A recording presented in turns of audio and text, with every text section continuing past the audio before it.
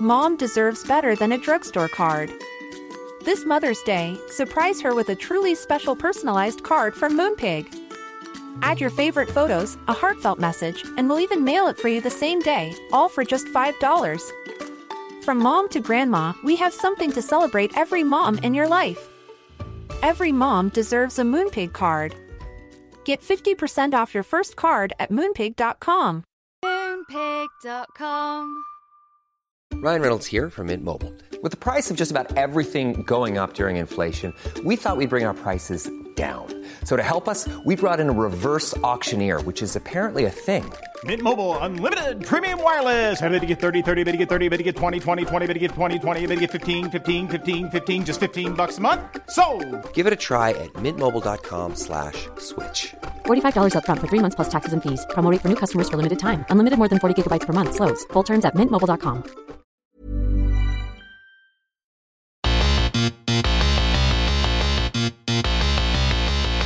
Good afternoon, good morning, good evening, wherever you are in the world. I am Russell Tovey. And I'm Robert Diamond. And this is Talk Art. Welcome to Talk Art. How are you, Rob? I'm feeling like I'm home and dry.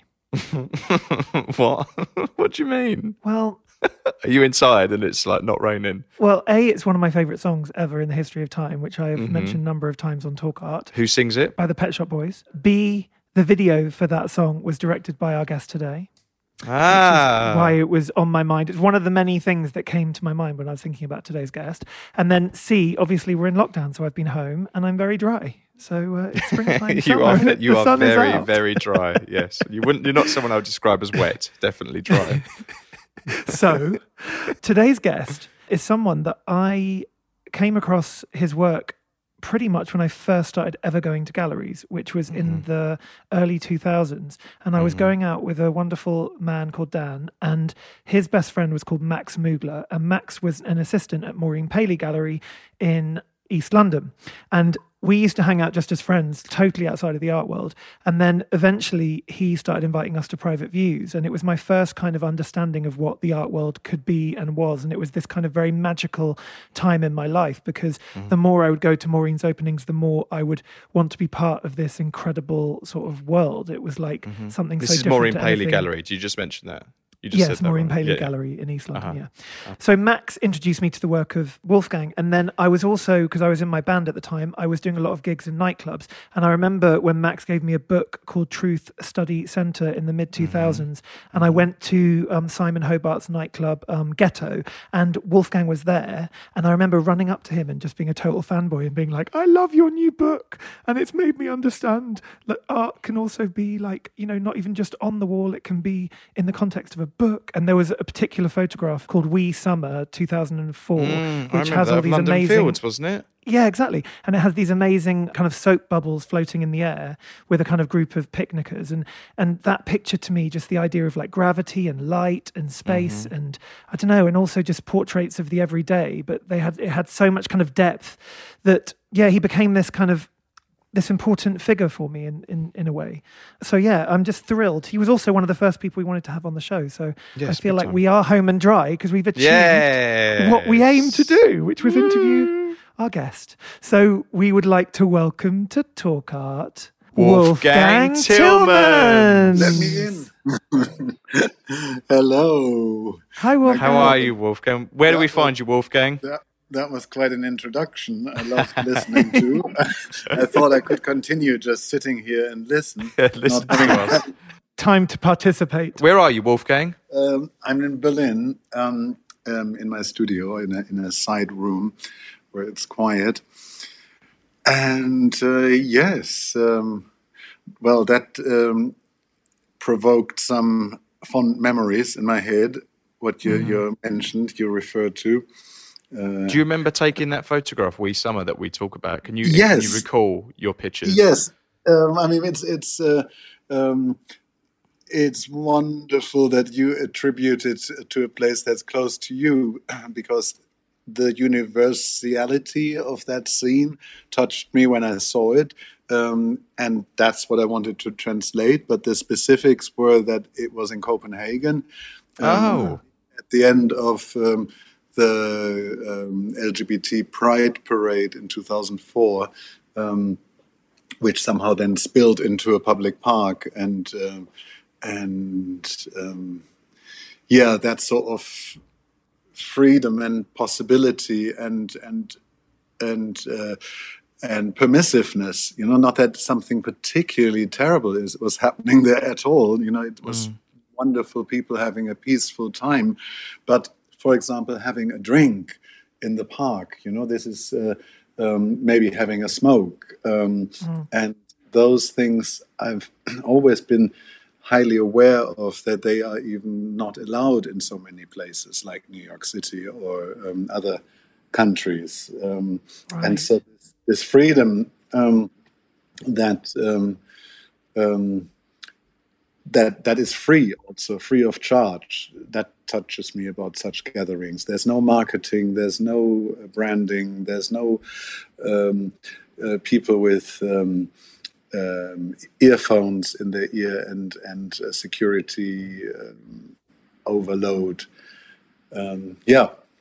So who knows if that would be possible in London Fields? I think it is still. Yeah, well, you've been described as someone as a kind of documenter of and like capturing gay life and queer spaces, and this kind of scene we're describing now at the end of summer after like a Pride event, it feels very typical of your work of capturing a moment and like a social study, I guess. Mm-hmm. I mean, I think I'm more known for a broader scope. It was important for me to have a broader picture that's not focused on gay life.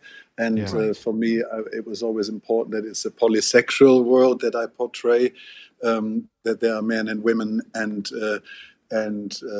all sorts of people, and because that's really the world that I also want to live in. It's but I guess in recent years the word queer has become more and more inclusive, and so maybe there is something about a sort of queer identity that includes straight people just as much. Yes, totally. I quite like that we've claimed the word queer now. I think growing up, that was being a gay man. That was a trigger word for me that really hurt if you got referred to as queer or a puff or something like that. I remember feeling really like antagonized by that. But now I like the fact that word we've kind of claimed as our own. Mm-hmm. Interesting that still had actually this stickiness and awkwardness, because in Germany, like in France, I guess, gay liberation in the 70s claimed the swear word schwul or PD, which is pederast, and they are really derogatory and said, no, but we are proud, we are schwul, and ich bin schwul, and of course the English American word gay always had the most beautiful connotations, and happy, and so I thought the queer that didn't have that sting, that was just purely rebellious, and we are coming in at a different angle, which I guess it is, but yeah, it's interesting. And I think in America it was definitely in the 70s and that kind of era, 80s as well. Like, I think the word queer was very much used as a political kind of, way of fighting back as well. But, to sort of say that, I think a lot of the art at that time was probably more political in an overt way, because it kind of had to be, in a sense. But I think in England, I remember getting bullied and people calling me queer, and it was like devastating. It felt like a devastating word. It was quite an aggressive word somehow. But they called you Oscar Wilde as well, didn't they? Yeah, everyone called me Oscar Wilde. Yeah, because you were posh. At me. Really? Because he was posh and gay. Yeah, they called him Oscar Wilde. So anyway, so Wolfgang Tillmans, for people who don't know your work, you are one of the world's, if not the world's, most important contemporary photographers. You were born in 1968 in Germany, and you first picked up a camera after going to early gallery visits and seeing the photo work of like Richter and Rauschenberg and Sigmar Polke. That's when you kind of got inspired and you picked up a camera. When you were like, what age was you when you first did that? I mean, it's actually first there was the interest in art and art that was often using the photographic lens as the sort of image-giving source. Those painters that you referred to were all using these photographic images on canvas, printing them onto canvas or painting them onto canvas. Yes. And I then around 18, when I was 18, I discovered a black and white laser photocopier, the first digital photocopier, and that transformed photos into raster image dots and was able to create these very fine, beautiful halftone pictures, which actually last year I showed, almost premiered some of them after 30 years at Maureen's Gallery in my show last June. Yes. And those photocopies, they, in their ephemeralness, in their material sparseness, they really electrified me. And what fascinated me was that this mechanical object carried more charge for me than the paintings that I made before, or the drawings that I made before. And I then later bought a camera in order to have more photographs to photocopy. And only after a while did I realized that that I'm actually starting to learn to speak the language of photography. And I realized now I prefer not to photocopy these photos anymore. And so it was really a language that I learned to speak from when I was 20. Wow. But you started off drawing. You always knew you wanted to be an artist, and you started off drawing. Strangely, I've been so lucky, really. Because on the one hand, I've been... I was fortunate that I was not spotted as talented in art. In school or so, I was never sort of, he's the artist. Right. If anything, I was the scientist. Interesting. But then, and at the same time, inside of me, I always acted like an artist. I was always pursuing, testing different media, and sort of having confidence and having total lack of confidence, having sort of parents and an environment that fostered me, but at the same time completely didn't think I was any good at art or music. And so this allowed me to develop sort of without any outside expectations, and without sort of guided guidance of what art should be or what art should look like. And that's how I was sort of free to discover for myself a lot of stuff that people who are, discovered at an early age, that they can draw at the age of 7 or that they can play an instrument at the age of 5.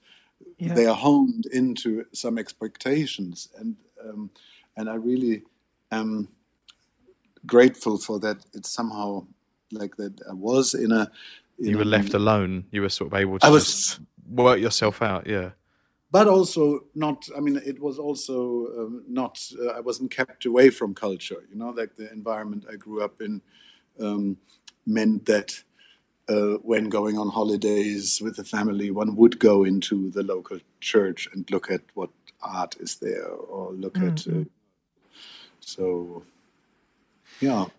That's quite an interesting way of kind of learning about how to make art and about how you want to make art. Because something that I think is a thread throughout the whole of your career is this sense of kind of intimacy and like private moments, but also just these kind of very still, everyday almost things that you see in the corner of your eye and you might subconsciously pick up. Yeah, and it's this very kind of special world, and it feels like almost like diaristic at sometimes, but other times, like you were saying before, very universal and so much bigger than just your story. Somehow it becomes all of our stories. How do you feel about those kind of sharing that intimacy? I mean, I completely could relate to what you just said. In the results that you described, like how it becomes accessible, but in terms of the linearity and one-wayness, you described it, and I know that you meant well, but it's not.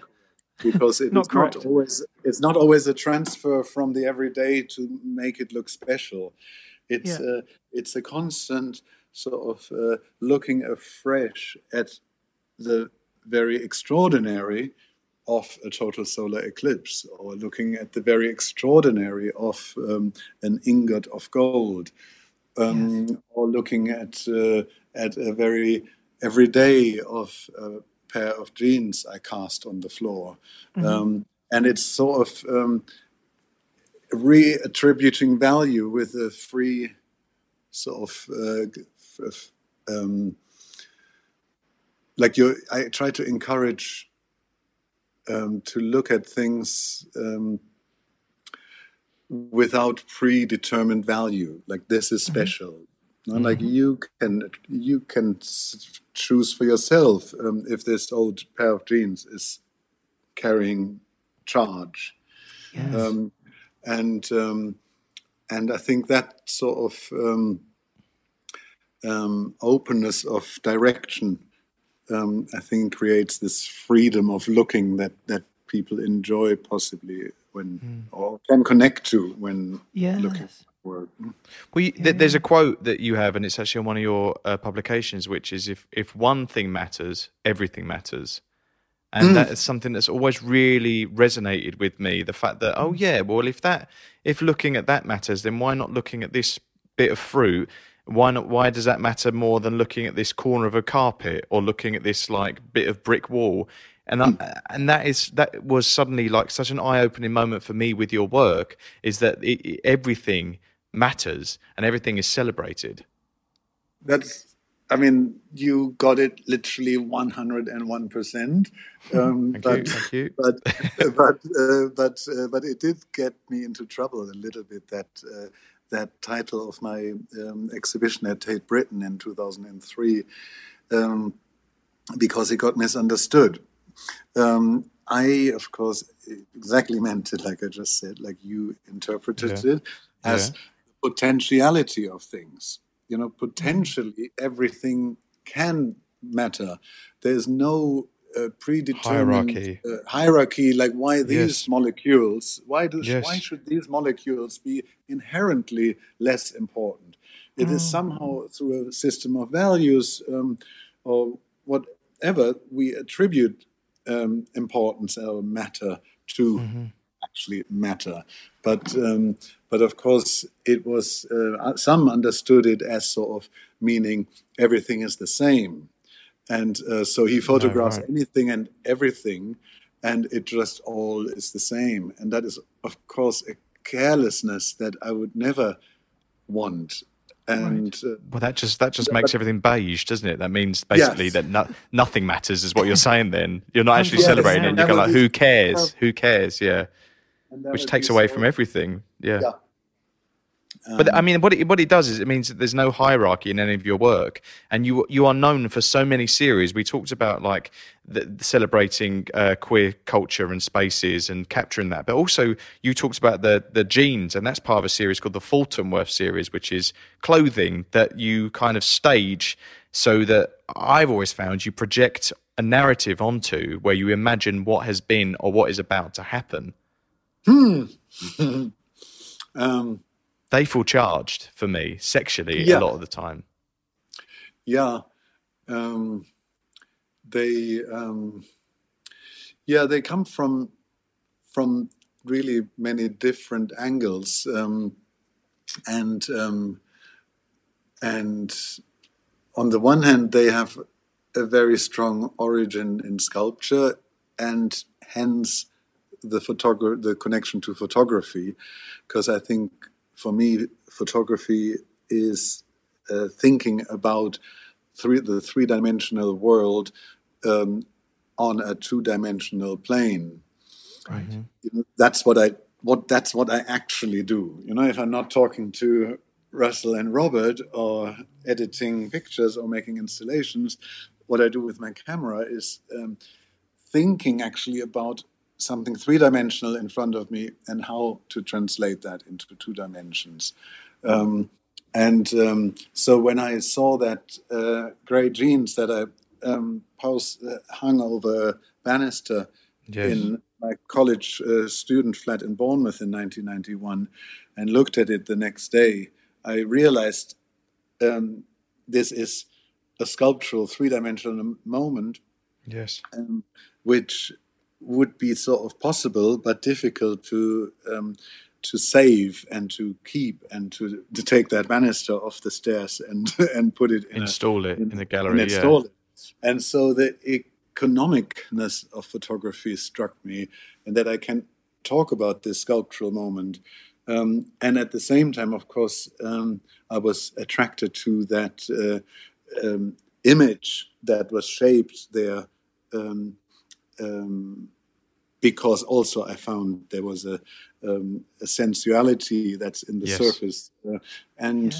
So clothes have always interested me because they are really two-dimensional. They cover our body, and then our body imprints itself into this fabric and leaves traces. And of course, we are so close to our clothes that it's hard to not see also a personality and a personality in them. Yes.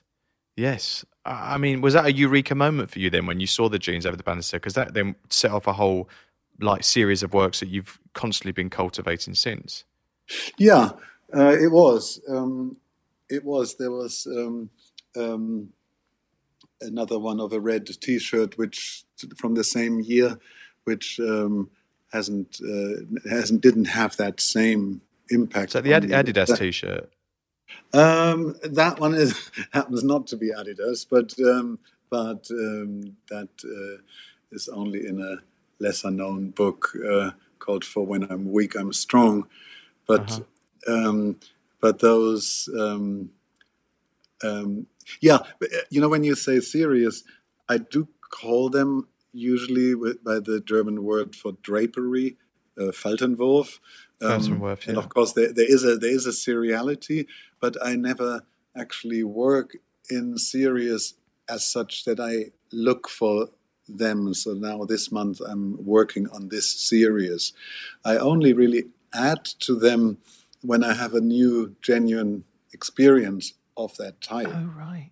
I don't sort of go and take a pile of clothes and now I stage. Now you're working on the Faltenwurf series. Yeah. No, I think the first one of them I saw of yours was Sportflecken, which was I was like Rob's experience was like on a date and saw the work. I was having this mad affair with someone and they bought me your publication Berg with the little the stuffed mouse climbing out of an envelope.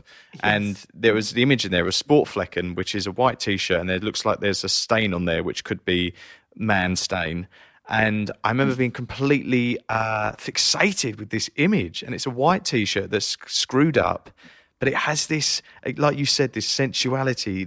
And as an actor, I had the whole background storyline on it. It was like this whole narrative going through it. And that is my connection into your photography, is just the ability to allow your imagination to place yourself within the photographs. Both of you are getting it because that is why I'm doing what I do.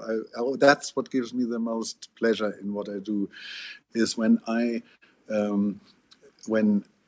can evoke in somebody else a sense of, I know how that feels.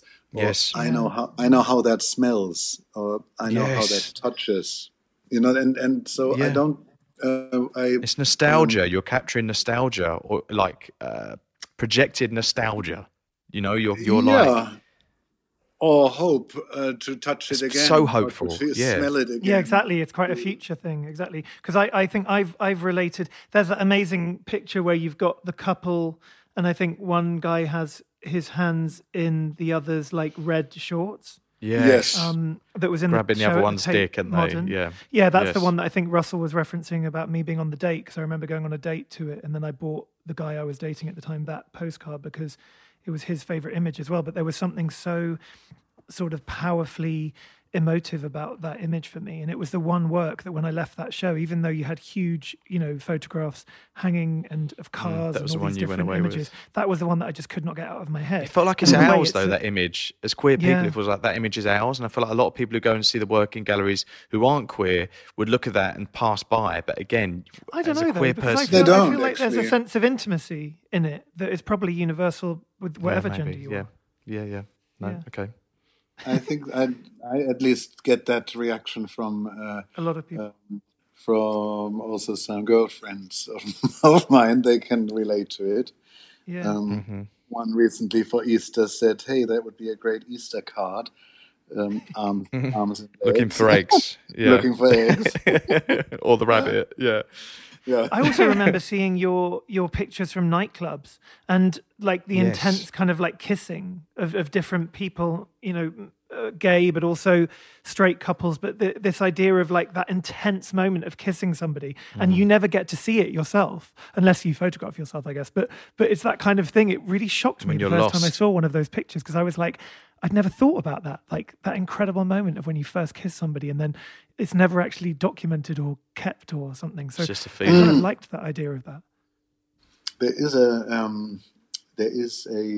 I feel a sense of duty occasionally in nightlife.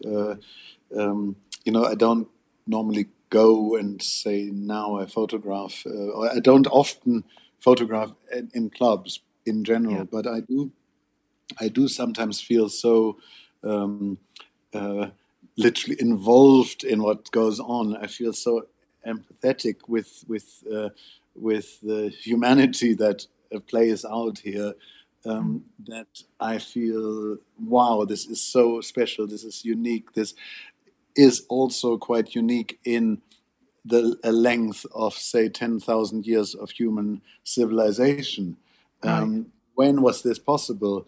This is so special. This is what people fought for 150 years ago and 40 years ago. And so I feel, I want to quickly dive into this, take a few pictures to literally record it, to witness it, and to and so the cost is somehow that I have to, in that instant, had to flash into these two guys' faces.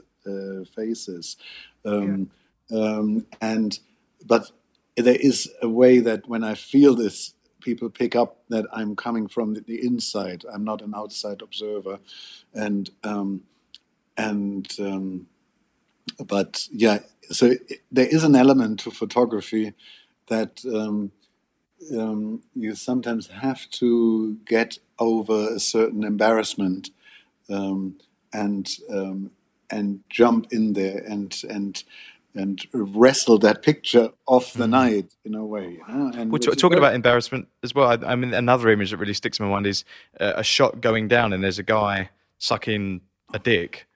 And I've always thought, is that your dick getting sucked? And it looks like it's like some nightclub scene, but it's like where there's like one of these kind of dark room, back room experiences. I don't know what you're talking about. No, you don't. You do. You do. Okay. Yeah. No. Well, let's... I mean, I think like I was. That was from 1993, and yes, and the picture. I mean, I was just feeling something fundamental about this. That this act of it's not declared, but when you think about it, the look and the camera angle, it is highly likely that it is the photographer who is involved in this. Yeah, but there was, and I chose, that was one of the photographs that I then showed in a solo exhibition in Paris in 1994, and my mother went there from Iran, and she visited the gallery especially, and she was terribly proud of the show, and somehow I asked her about this, and she, that is commenting on the sort of decadence of the time. That's a nice review. Yes, it looks very decadent. It is a very decadent photograph, Wolfgang. Yes, definitely. I do love this idea though of somehow what's special for me about what you do is that it's not documentary photography, but I think by doing what you do, you have created this kind of time capsule. Witness of life. Of the world at the time that you were on the planet, which I know sounds obvious and literal. But if you think of when you were talking about extraordinary things, if you think about your series of Concorde photographs, like the 56 color photographs of Concords, that always struck me as an incredibly powerful installation because of this idea of the kind of celebrating perhaps or just observing this kind of feat of engineering as well. But they were taken from people's gardens, weren't they? And they were it wasn't like it was taken in a really beautiful setup situation at the airport. They were taken it's real. Passing. It's authentic. It's real. And you can relate to that experience of sitting in your garden and seeing a plane go above you. Yeah. But the fact that the Concorde is no longer there, I know it's quite an obvious example, but can you talk a bit about that series of Concorde images and why you were drawn to those? It struck me for some time, sort of living in London and actually New York in the mid-90s, that when you're in South London, at particular, 2 times a day, there would be Concorde flying over, and I noticed it occasionally, and every time I noticed it, I felt incredibly special. Wow, this is incredible, and I felt this sort of pull and desire of something from the space age. Remember, it first took off in 1969, the year of the moon landing, and then started commercial flying in 1976. And I realized this is the last relic of the space age that still looks as good and futuristic as it looked on its first day, whereas a lot of other things that were designed in the 60s at that point looked aged. And I noticed it happened one more time, in 96. And then I realized, this idea to do something to speak about this feeling of this super futuristic thing in the sky, projecting hopes of a better future through technology onto this here in the mid-late 1990s, when we are far less future positive, is something I have to talk about. I have to make a work about, and when an idea knocks on my subconscious for the 3rd time, then I have to act upon it. That's like a creative rule. Sometimes you think like a rule I've observed or discovered for myself, that because there's nothing that was written all over this plane flying in the sky, that this is going to be an interesting work. But so it's easy to overlook the most original ideas that you have because they look like nothing. They look really not so special.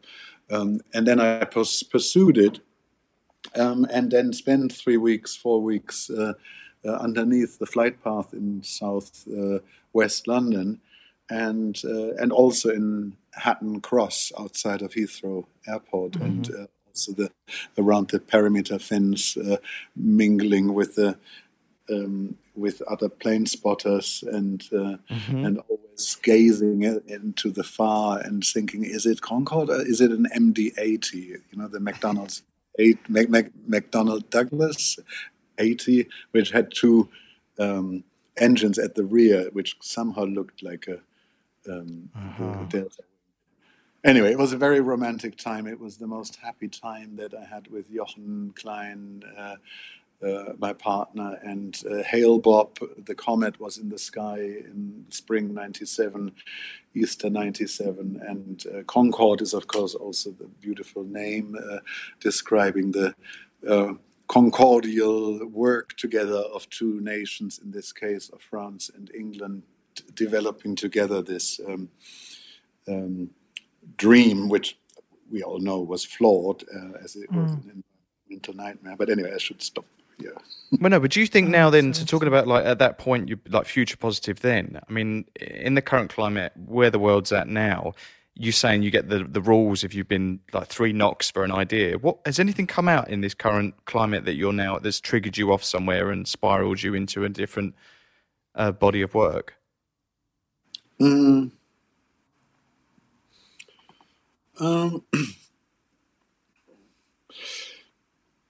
Not something like particular. I mean, certain.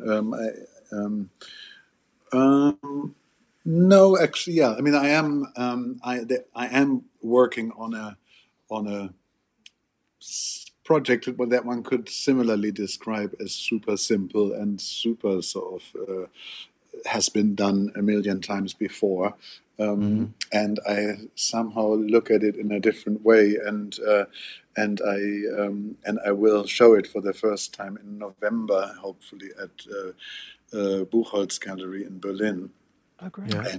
And unfortunately, I don't want to talk about it, but you don't want to spoil it. Yeah. What has sort of recent knocks on that door of subconsciousness has been words, somehow feeling more and more how important language is for me, and that's been a development over recent years, sort of using words to also say them, speak them, sing them, or how words show up in actual pictures that are right into abstract pictures like this, I feel better in the city, or how likely is it that only I'm right in this matter, which somehow in the moment you read them, they answer sort of right back to you, or ask right back, and that sort of intersection of language and or not so intersection of pure language interests me. So this is an investigation you're going into now, and maybe sort of feel encouraged to go further into. Right. And interestingly, sort of, and then there's always photography coming around the corner, and I rediscover my passion for photography, and I realize, of course, that is the heartbeat that underlies it all. And I've just done a 20-page portfolio for ID magazine, and great. And on the newsstand now is a 50-page portfolio at Arena Om Plus, which somehow chronicles the 2 months before the lockdown, where there was no sort of real idea of what's going to happen. There was no and then these 20 pages for ID and another 20 pages for Dust magazine. Wow. They're both sort of done now in lockdown and described from different angles a very passionate passion through photography. But your work is hopeful. I mean, that's for me what I take away from all of your work, all your photography is it's full of hope. And I don't know if that's because you are a hopeful person, Well, it must be. I mean, it's obviously your work, but it has this vibe about it. And I don't know then if that's also because like you're always hopeful as a photographer for the perfect image to be made by yourself, that translates into the actual imagery. Yeah, I mean, I'm not hoping for the like perfect is of course can only be defined by hope and expectation and result. You know, that's what success ultimately is. No? If it's never an absolute measure. No, is this perfect? It only is a disappointment if your expectations were too high, or if they were somewhere else than what the result is like. But I don't. But I look for. To do justice to things, that is enough. You know, I don't want to exaggerate things. I don't want to. I don't have time for cynicism, to look down on things. Like when I was during the travels for Neue Welt, I saw once a man wearing a T-shirt. On the front, it says, "Never look down on someone," and on the back it said, "Unless you're helping them up." Yes, yeah. I just, I try to stay out of cynicism, but I do like humor. I do like absurdity, but it is all underpinned by a positive outlook, because if everything was so terrible about humanity, then I mean, sorry, at the moment that I say it, yes, of course, humanity is terrible. It again and again comes up with ways to make other people's lives hell. So you really have to ask yourself, what the fuck is this? Is there really a reason to be so hopeful? And on the other hand, I am, and I do think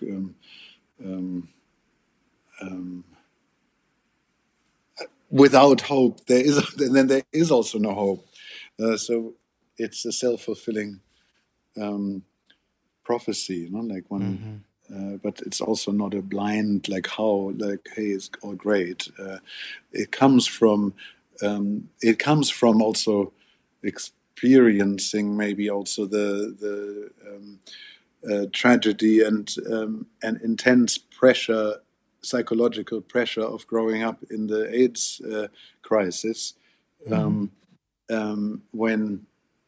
you realize this is life-threatening. This is potentially this romance can kill you, and at the same time, people are dancing. People do carry on. It's somehow there is joy and happiness despite the tragedy. Right. I cannot think happiness without the tragedy. I mean, the tragedy of life per se is tragic, and so the joy and the elation and the happiness or contentment we feel can only ever be anyway a humble one, if it's an honest one. And so that hope is not a triumphant hope. It's always a hope within an awareness of the tragedy of life. Yes, I think that there's I think one of your most powerful images is a work called 17 Years Supply, which has that crossover of very hopeful, but it's also kind of got the tragic connotations of the HIV/AIDS epidemic. Can you talk a bit about that image? Yeah, it's like I said, I grew up. I had sex for the first time with a man outside of school when I was 16 in 1984, the same month that AIDS was first on the cover of Der Spiegel, a national weekly, and somehow I've been terrified by this all my youth and early adult years, and stayed careful. And then in some tragic way, I did catch the virus and found myself positive at the same time as Jochen was diagnosed, surprisingly, and died within a month. And it was literally a year after triple therapy, combination therapy, had been discovered in 1996, and I had said to Jochen then, hey, one should actually test now, because now there is a medication for it. Because before there was always this dilemma amongst people: no? Should I test or should I not test? Because if you test, you're going to die, and there's nothing you can do about it. And if you don't test, you torment yourself about not knowing. But it was a lose-lose either way. And suddenly there was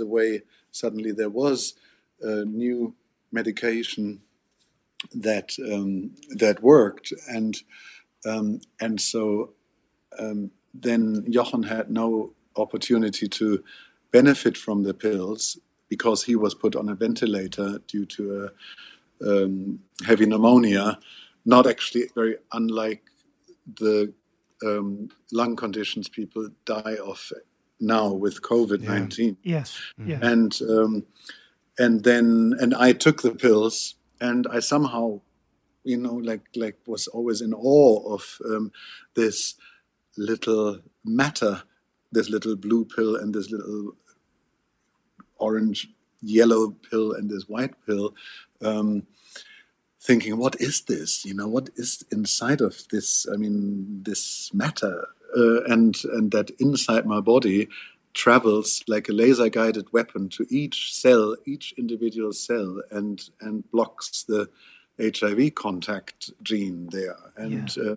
And so in sort of gratitude and awe, and a bit of nerdiness and hoarderness, I kept every canister of pills that I've been taking since '97, and then and sort of kept them here and there, and then in I think when is that from 2014? Or I think I looked at and put them all together in one big removal carton, but it's actually only one big removal box, and I thought this is 17 years supply.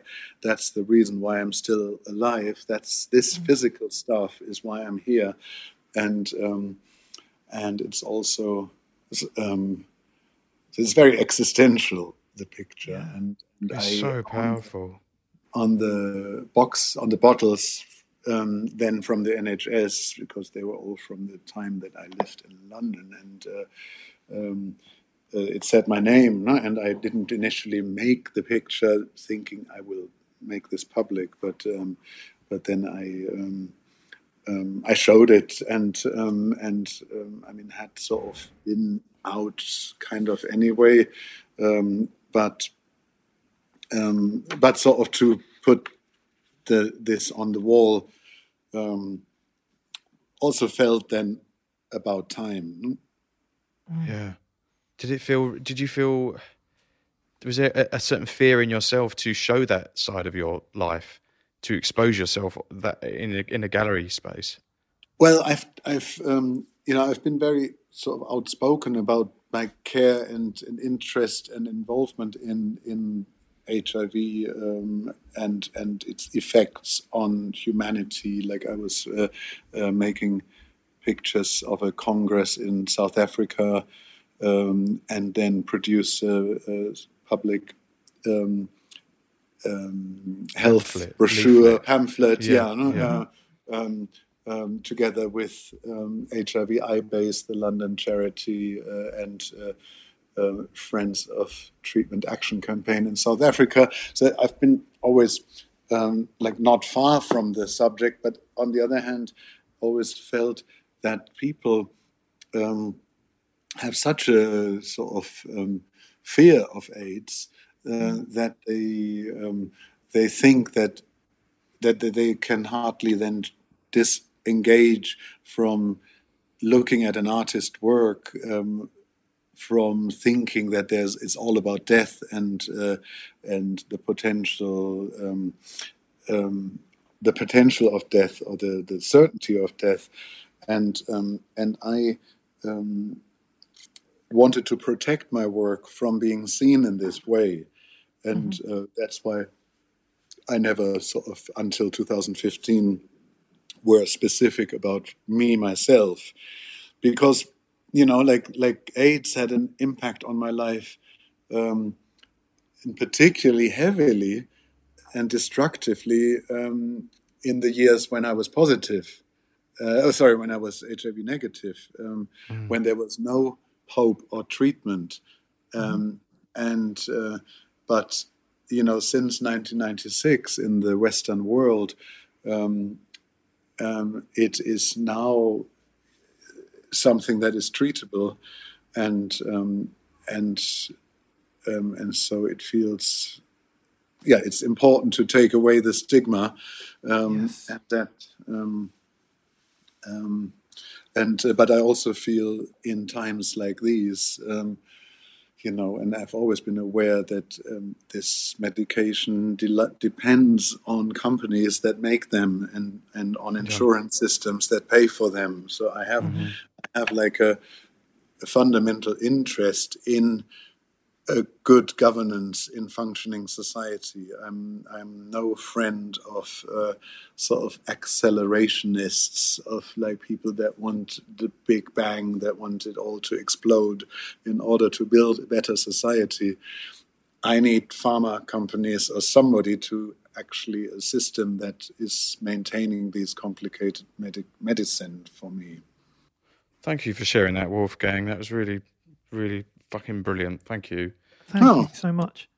There was a really interesting article a few days ago in The Guardian talking about this COVID crisis and about how it actually is raising hopes to end like UK transmission of HIV, because people obviously haven't been having as much sex or any sex while they've been locked down at home alone, or if they're single, they're not going out to meet partners or what have you.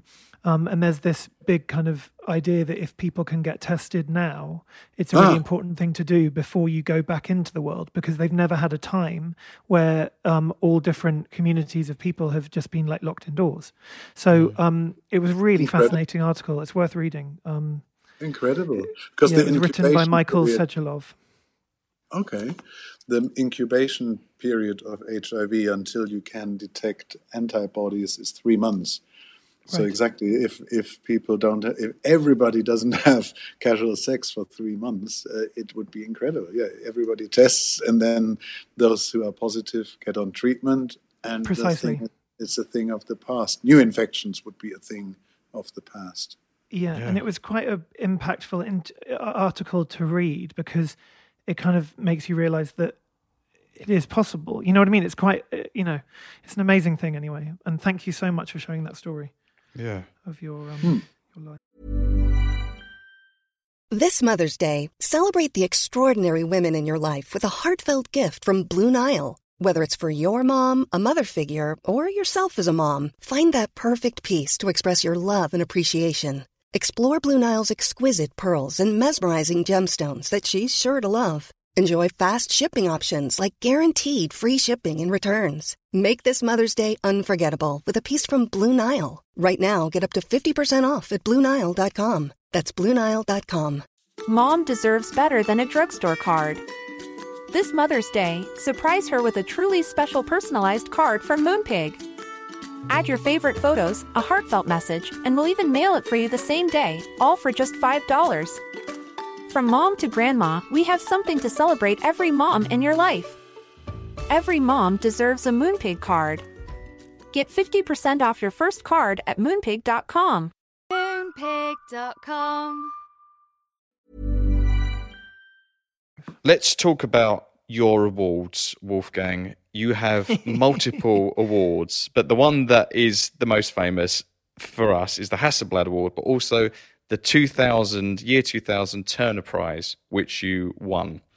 And how was that as, I think you were the first photographer to win it as well. How was that being nominated and prior to the award and then post the award? How did it change your life, and did it change your life? I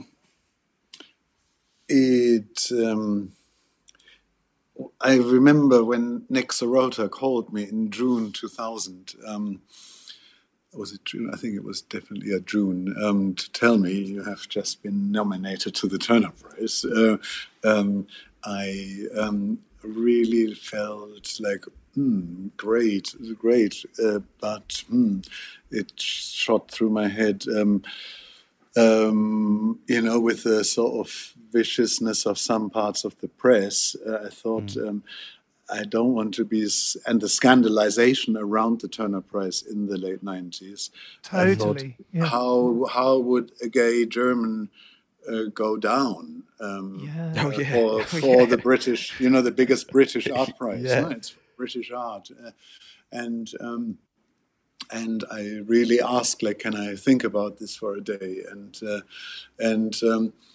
I really have felt extremely welcome in the UK from the first days in college in 1990. But I was aware of a xenophobic side in the right-wing press, and then it turned out to be this experience which was more powerful than I anticipated, because within the art world, one has always looked at the Turner Prize also with a pinch of salt, like the drama of it is untypical of how one should really talk about art. Like artists shouldn't really compete in a horse race. It's something, so there always has been a slight sort of, okay. But then winning it was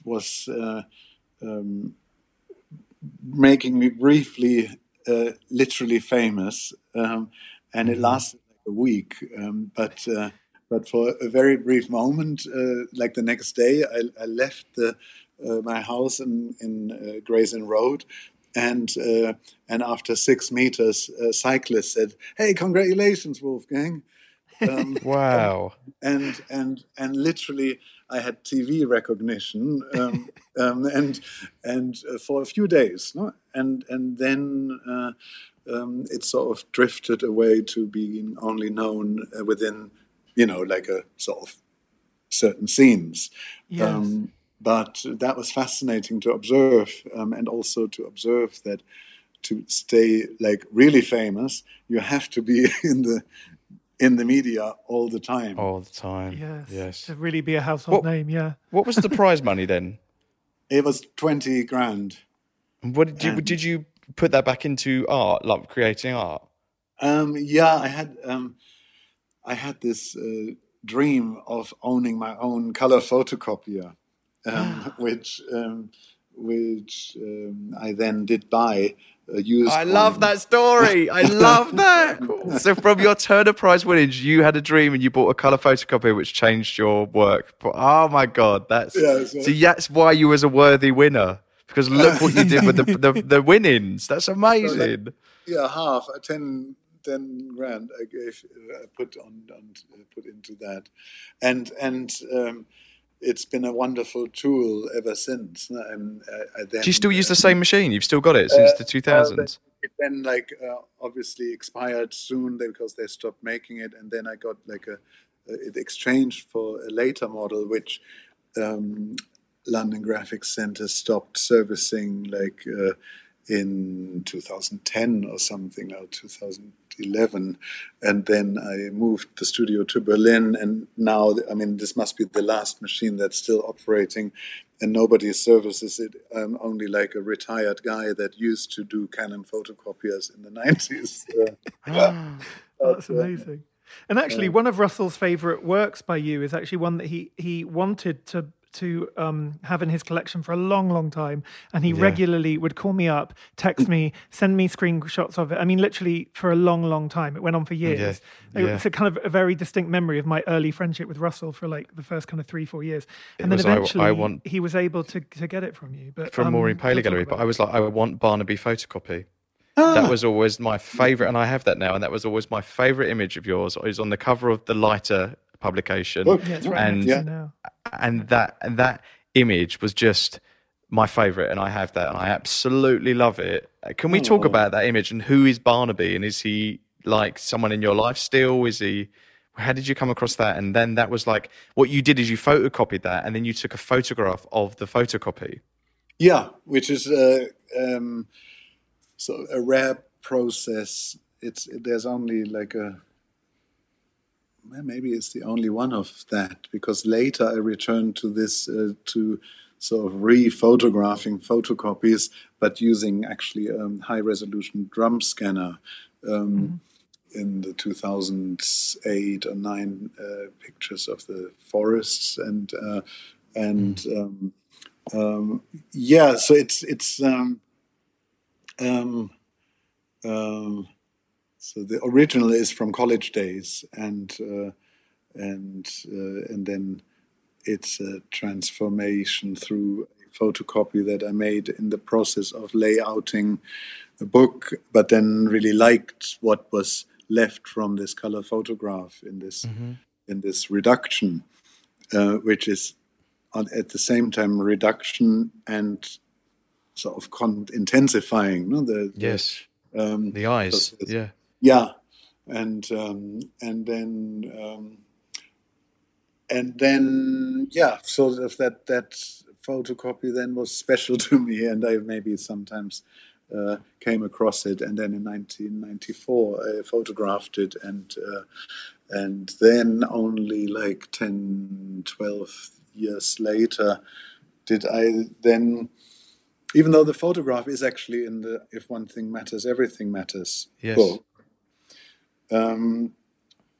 But then again, I didn't really enlarge it proper and make it a piece until it landed on the cover of Lighter in 2008. So sometimes pictures take literally years, in this case 14 years, to mature, because I really often mistrust pictures, like how likely is that this negative is a really special work. It's very unlikely, and so I try to sort of resist the charm of work until I'm sure that is not just an empty allure. Yeah. Who was Barnaby? A friend of yours from Bournemouth? Then do you still see him? We are not in touch, but he was in the year above me, and it was a very warm time, that those 1990, 91, 92 in Bournemouth, with the very close-knit community of students hanging out together and nurturing each other, critiquing each other, and Oh, love that. And love that. Yeah, there was a fond eye at play. Well, the one that I have is from a series of 3, and your works kind of take edition over, of 3. For edition of 3, I mean, sorry, yes. But I'm talking about like so the rules you've set yourself for when you make images that are able to be acquired by institutions or private collections. They come in 3 sizes. You have a smaller size, which is an edition of 10, a medium size, which is edition of 3, and then you have unique pieces that are larger one-offs. Yes. This is something that you set a rule for yourself. How did you come to that, and do you ever feel like you want to break that? Yeah, it's strange. Like I arrived at that in '93 with my first exhibitions at Daniel Buchholz and Maureen Paley, and it's something I came up with. And back in the days, the large ones were already inkjet prints, unframed inkjet prints, when nobody used inkjet prints in fine art printing, and I made them on it was called Canon A1 color photocopier, bubble jet copier, and so it was a gigantic photocopier. And I liked the idea that this largest and most rare work, unique work, is actually a large photocopy. And the edition of 10 were prints that I made in the small darkroom on the toilet in my flat chair in Baker Street by hand in a small processing machine, and the number 10 seemed realistic because each print was made with care, and I couldn't sort of make 300 of them. It was, and so the larger edition, the unlimited edition, were the magazines. I always saw a magazine page as also a work, which only cost £3, and then the smaller size is the 12-16 inches, which is the smallest size in which the full potential of a work reveals itself for me. And then the 24 inch size is the largest paper size that I felt I can handle safely, that I can hang unmounted.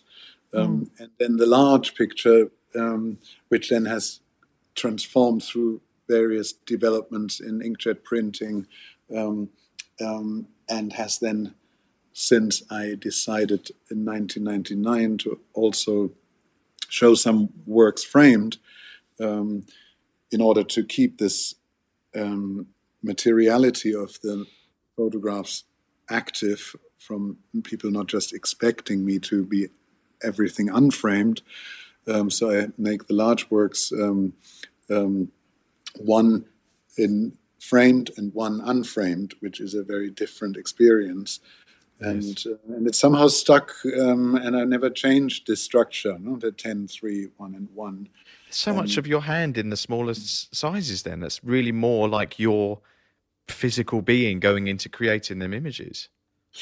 Yeah, it's, I mean, they're all initialed on the back, like there's always a print date, and when it's initialed, it's from either me, myself, or from the studio, made in the studio, and the transfer to digital photography has really meant that since 2011-12, my work has come closer to my hands again, because I'm really processing every picture, and whereas like in the 2000s I had a assistant most of the time, the wonderful Kylie Newton from New Zealand, and who would print with me, but she would actually do the printing in the darkroom, and so the photographs are the prints are very hands-on, and can only be really made in this close quality environment that is the studio. I'm so happy to hear you talk about magazines as well as being an artwork in their own right, because there's something quite unique about the way that you install exhibitions, which the minute you walk into a room, you know it's Wolfgang Tillmann's exhibition, because, you know, like you were talking about those larger paper size, the way you will hang it off like bulldog clips, or the tables, the kind of the tape to the wall wooden, sometimes, which always tape to the walls, exactly. Worries me, but yeah. And also like wooden tables to kind of display, you know, whether Vitrines. it be vitrines, exactly. But that was such a kind of, I feel like so many people have kind of riffed off that, which is a great thing, but I still feel like you're the kind of when I come to your shows, I feel like it means more. It feels more authentic. How did you come to approach installation, and is it a very important thing to how you want to present the work? I think, I mean, there is a rhythm underlying my installations that is composed of these three sizes plus the postcard size small print. Like these four sizes, they are building a rhythm within which everything else is possible. There's no rules or limits, and that there's this matrix or this back. I don't know if matrix is actually the right word. I call it the rhythm, no, of like these different sizes. They have been now going on for 27 years, and within it, I have endless.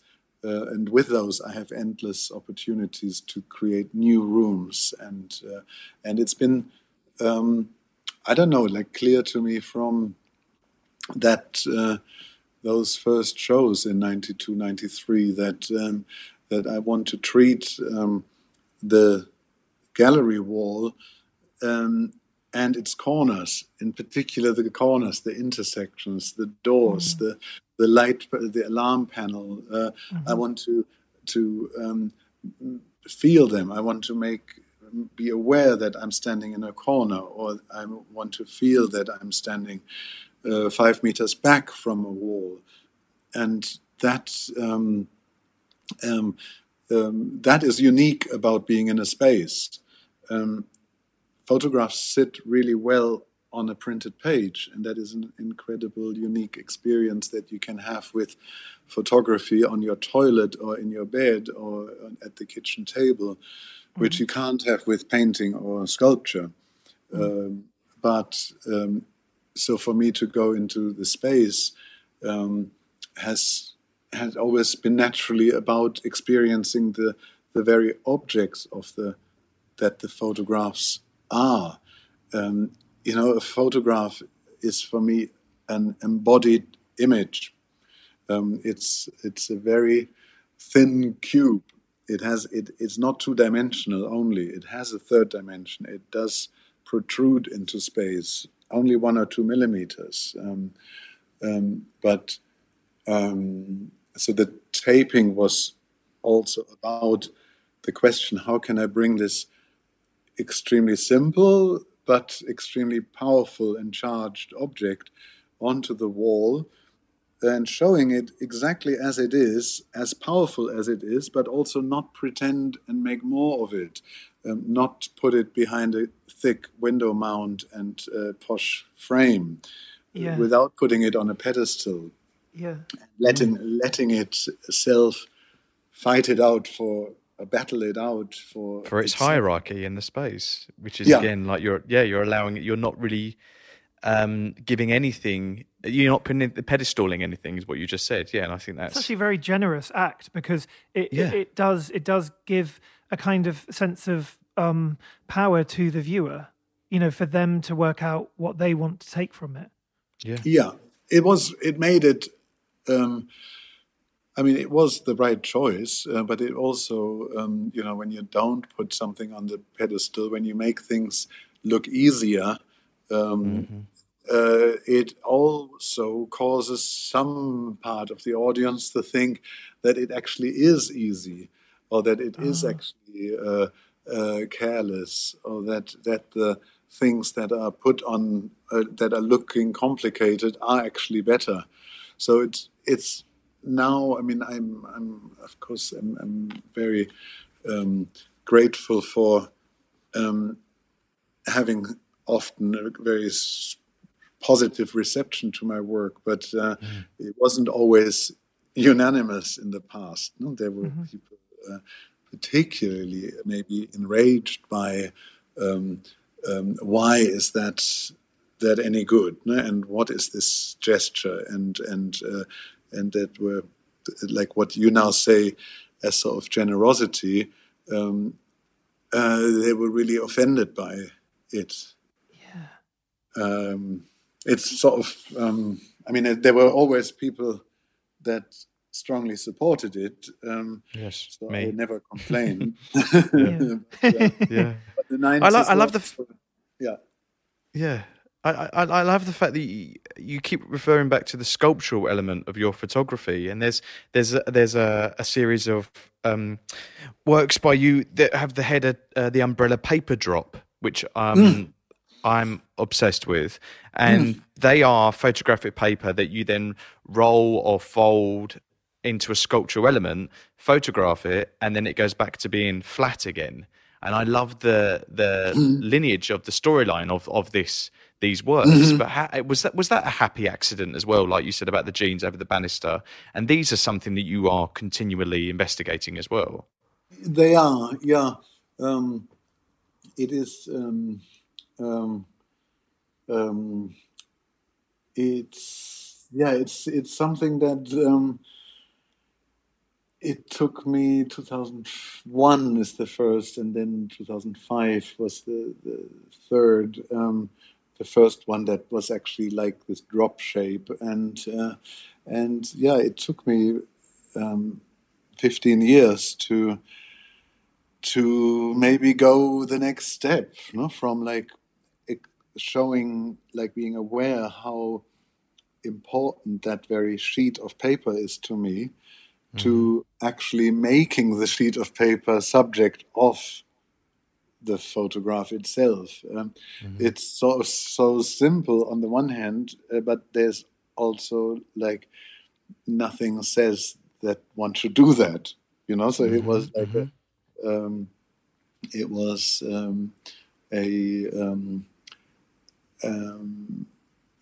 and so initially I made this photograph in 2001 called Paper Drop, which was a photo hanging on a wall only with one piece of tape and curling halfway round with a very long shadow from a low standing sun, and then in 2005 I saw a piece of paper folded onto itself, with the back of the paper on the outside and the black on the inside, and it created a drop-like shape, and I saw that and photographed it, and so the name became kind of fulfilling. Oh, I thought it was like a droplet. That's what I see. It's the actual paper dropping.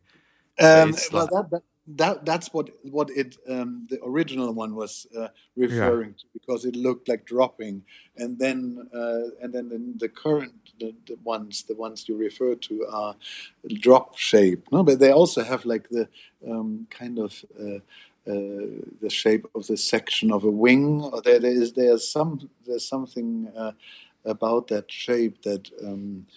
I sometimes wonder, why is that so satisfying? And I think it is because it is the interplay between two physical forces, really, which is on the one hand the paper tension, and on the other hand gravity. Yeah. Like the gravity that holds it down, and of course the paper tension that bows it up, and it's this sort of equilibrium wherever that comes to rest that creates the shape, and I've somehow been fortunate in kind of all different types of works that I do, that I was able to maintain, to not do more just because there's a large demand, and because I realized early on that a work always talks about the intentions behind it. You cannot lie about the intentions behind it. And so if you're genuinely interested in something, when you're looking at something with genuine interest, there is almost little that can go wrong, because then that interest translates itself into the work. Whereas if you create a picture with a greedy aspect, or I want more of this, then immediately that magic is gone, and only the desire of more is written into the work somehow, subtly. And so I kind of only do go back to them when I feel like I'm approaching them with a fresh set of desire or like respect or interest. So there. Well, that's such a great. I mean, that's such great advice as well for artists to think about. I think, and all of us to think about. It's transferable totally. It is. I also have a similar satisfaction from looking at those paper drop works that I also do with your Freischwimmer series. Yes, which are made without a camera.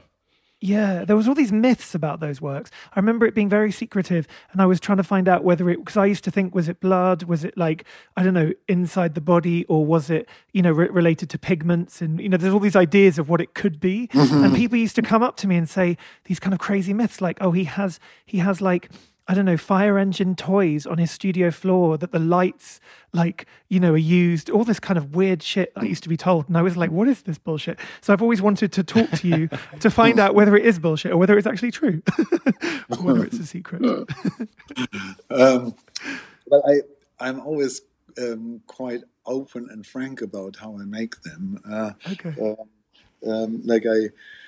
I make them with light sources in my hand, that I manipulate light onto photographic paper in a dry dark room, and then I take the paper and put it through a processing machine where it then meets the regular liquids, the developer and the fix and the wash.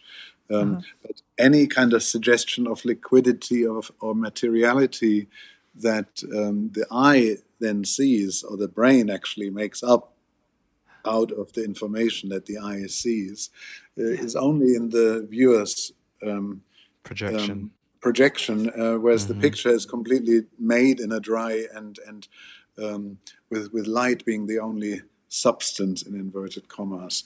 And what exactly I'm doing there is I don't explain at greater detail because I want there to be a parity between the photographs that I made with a camera that for me are just as experimental, or they are just as much beyond what can be technically specifically described, because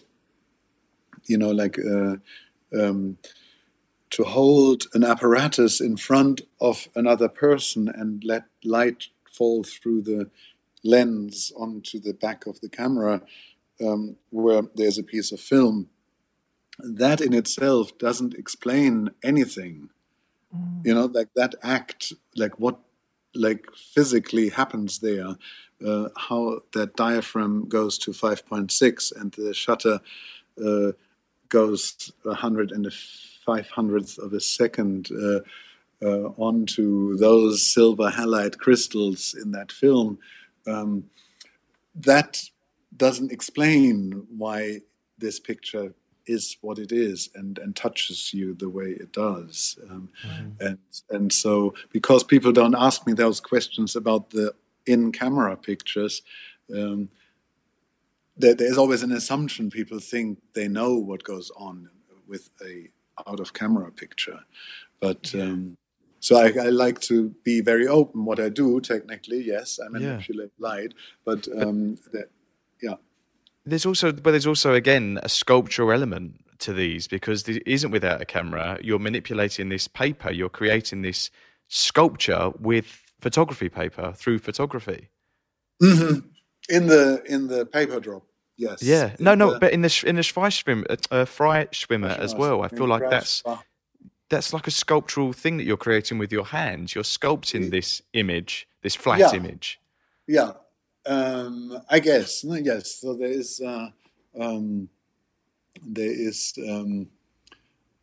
a interplay between sort of hope or between control and hope.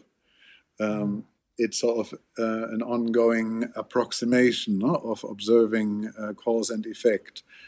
because of course you don't see. I can only see what I see, but the translation I only see 5 minutes later after the picture is processed. And so, with that in mind, you go into the next and do something differently, or try to achieve this, or enhance that, and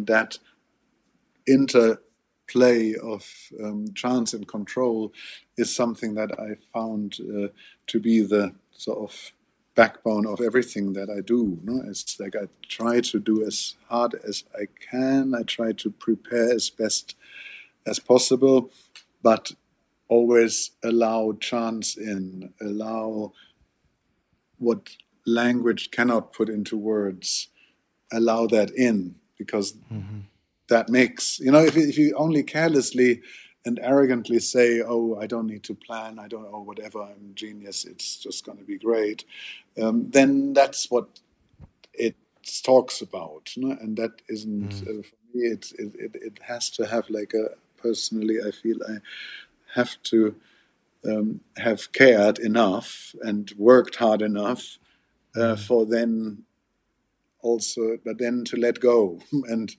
that, of course, something that is easily talked about, and it sounds sort of very understandable.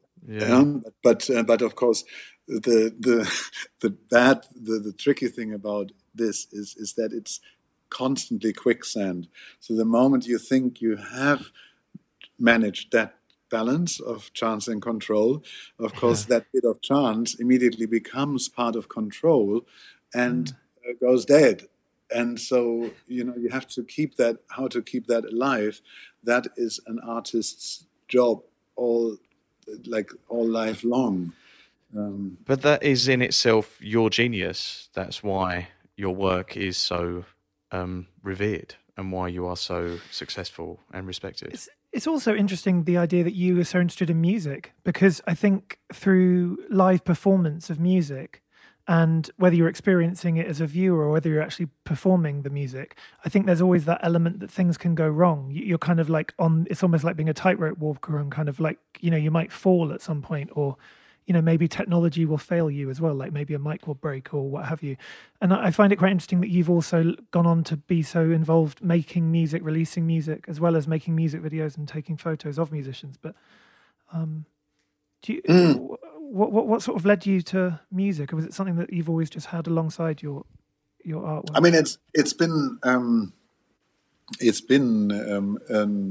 a huge thing in my life since my youth. No, it's been, but just like art, it was nothing that I was particularly nurtured in me, or I wasn't good at playing anything. And so when I started to turn my dream of making music into a reality with my friend Bert Lessman in 1985, 86,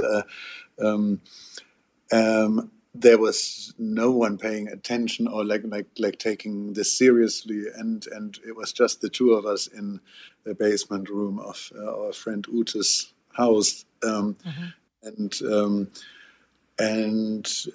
then after a year or so, Bert had to leave town, and I never mustered up the courage really to make music with somebody else, but I did keep some tape recordings from that time, and then later, 2016, digitized them and actually liked some of the things that I heard.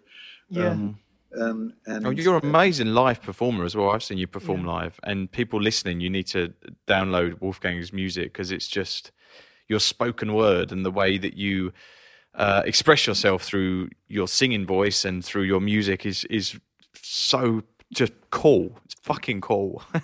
And I'm a massive fan. It was such a brilliant night. I also think the people that you've given a platform to over the years, because I remember coming to Between Bridges years and years ago, and No Bra doing a performance. I used to I used to see her a lot because we were in the club scene at the same time. She was obviously way cooler than me because she just is. She Suzanne, didn't wear a I bra. love her. But she's just so cool. I mean, did she not wear a bra? Is that she's her name? I don't know incredibly her. powerful. Yeah, she didn't wear a bra. She was always topless when she performed, and she had this amazing Nice. long hair. And I think Wolfgang photographed her a lot. But yeah, I loved the fact that you supported her as well. Yeah, I photographed her recent album's cover. Right. Oh, cool.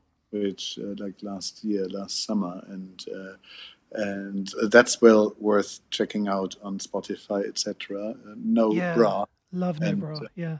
And but anyway, like in 2000, like 4 years ago, I after having been close to music all my life, close to musicians through photography or friendship all my life, but then also starting to having occasionally DJ'd since '99, but then also having more seriously continued to make field recordings with audio recorders for like 10 years, but never having really time or the energy to do something with them.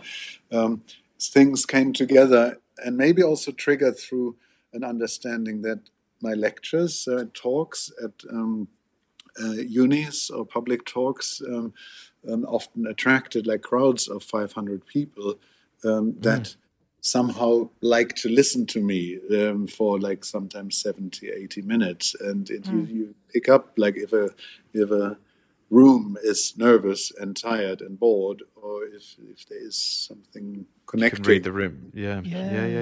Well, it's the same as this Talk Art interview. You've got about 70, 80 minutes of you talking on here, so you can gauge from the comments when it comes out. You promised 40 minutes. I know we have to quit. No, but this is we have to quit. Yes, we've got two questions for you then. Every question we ask every guest that comes on is, if you could do an art heist, you could have any work of art in the world to yourself, whatever it is, what would it be and why?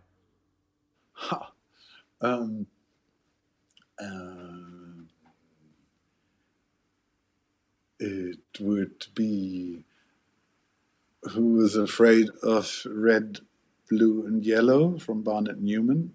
Oh, wow. Is that a zip painting or is that? Yeah, kind of. Yeah, it is. Where have you seen that? Came to my head.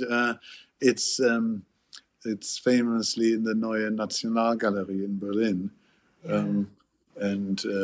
but like that just popped into my head, and I mean it, but maybe actually then from Barnett Newman, a much longer passion of mine is Clifford Stills.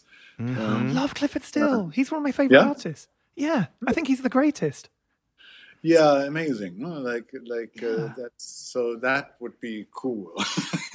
Really cool. Right. I went to Denver to see his museum, and I love that whole story that he was so protective over his art and he hardly sold any of it, and that he wanted to protect it. And then when he died, he had that kind of people had to like bid to have his museum. It's such an amazing story, the whole thing. I know. His work is just exquisite, and nature and all of the links to it is just so good. That's the one aspect I don't like so much, like this super caginess, protectiveness, and really, like wanting, like insisting on your own museum, and his own rooms to have his work or whatever. Yeah, I hope there's not going to be a museum devoted to my work. I always find that something. There will be if it's down to us, Wolfgang. Definitely.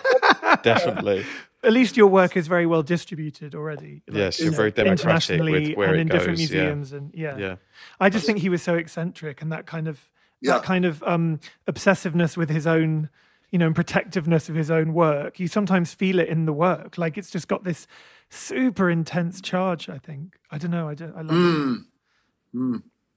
Amazing. The other question we ask is, what is your favourite colour and why? I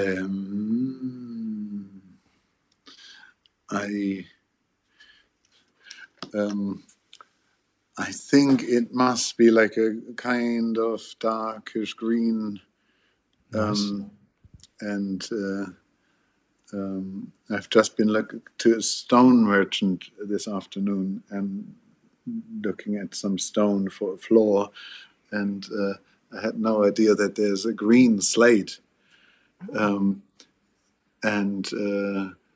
Naturally, a natural green slate. Natural, yeah, from Brazil. No idea. And it's that sounds nice. Not particularly expensive, but it has like a depth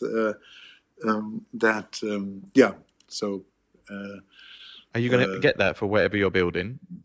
Yeah, I think Great. so. So there is,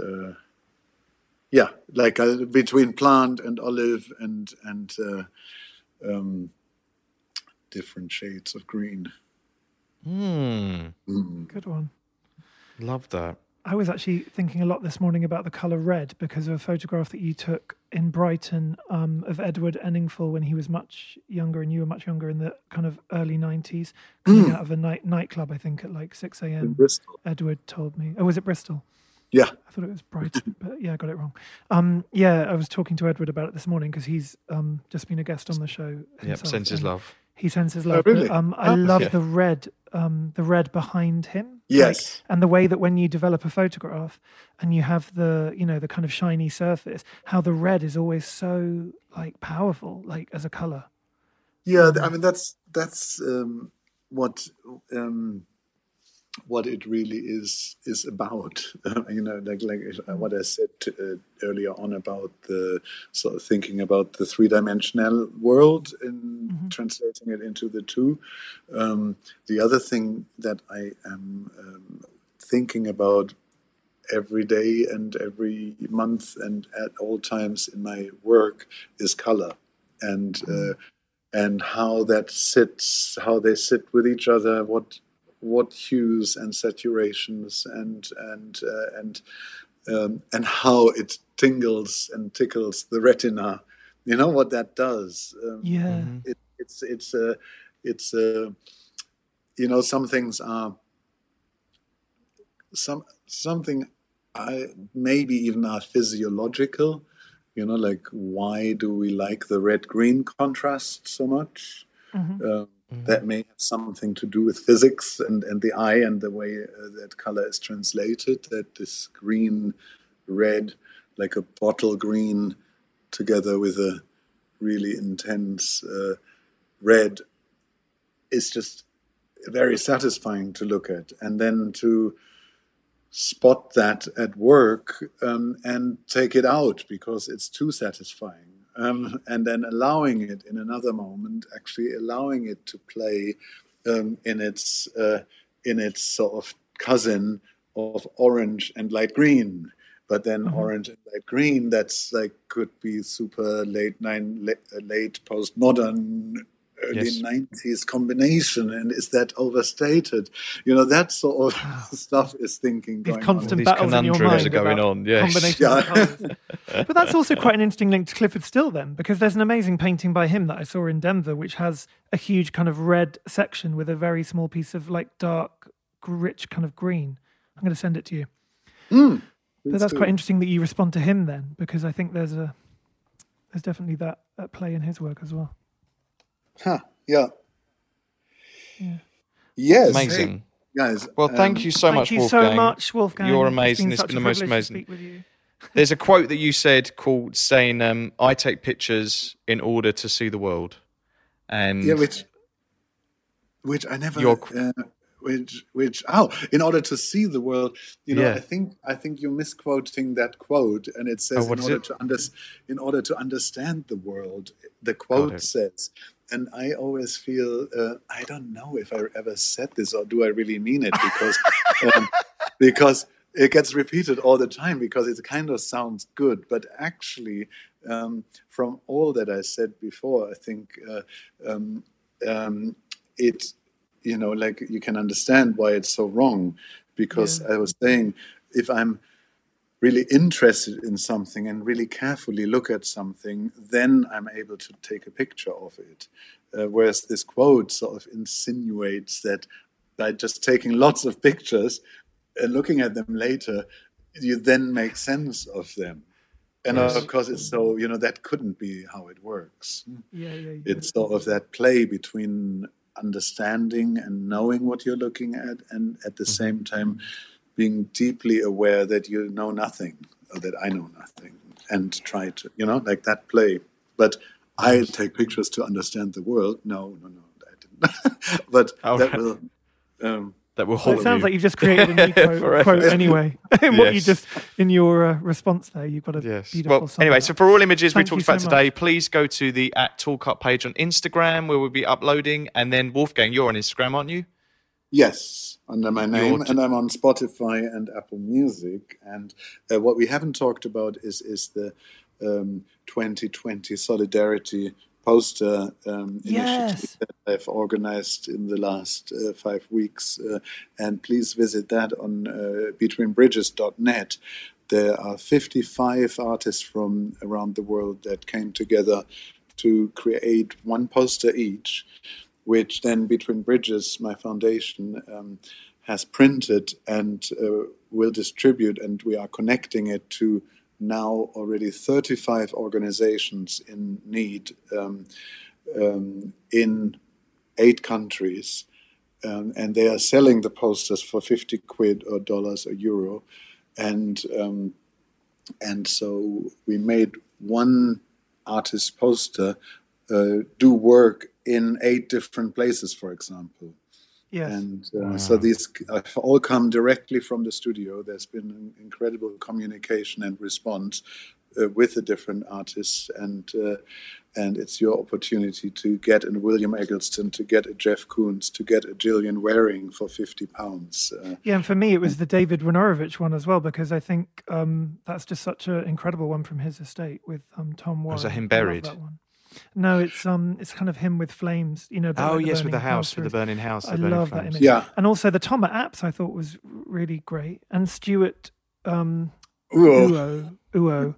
That was a very wild one. But a friend of mine, Ben, actually very excitedly sent me the link to Between Bridges about early May, saying that he couldn't pick which one, and they were some of the ones that he showed me.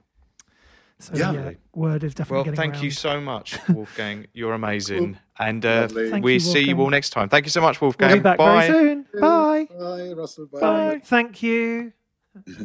You've been listening to Talk Art with Robert Diament and Russell Tovey. Follow us on Instagram @TalkArt, where you can view images of all artworks discussed in this episode. Subscribe to Talk Art at Apple Podcasts, Spotify, Acast, or wherever you get your podcasts. Mom deserves better than a drugstore card. This Mother's Day, surprise her with a truly special personalized card from Moonpig. Add your favorite photos, a heartfelt message, and we'll even mail it for you the same day, all for just $5. From mom to grandma, we have something to celebrate every mom in your life. Every mom deserves a Moonpig card. Get 50% off your first card at moonpig.com. Moonpig.com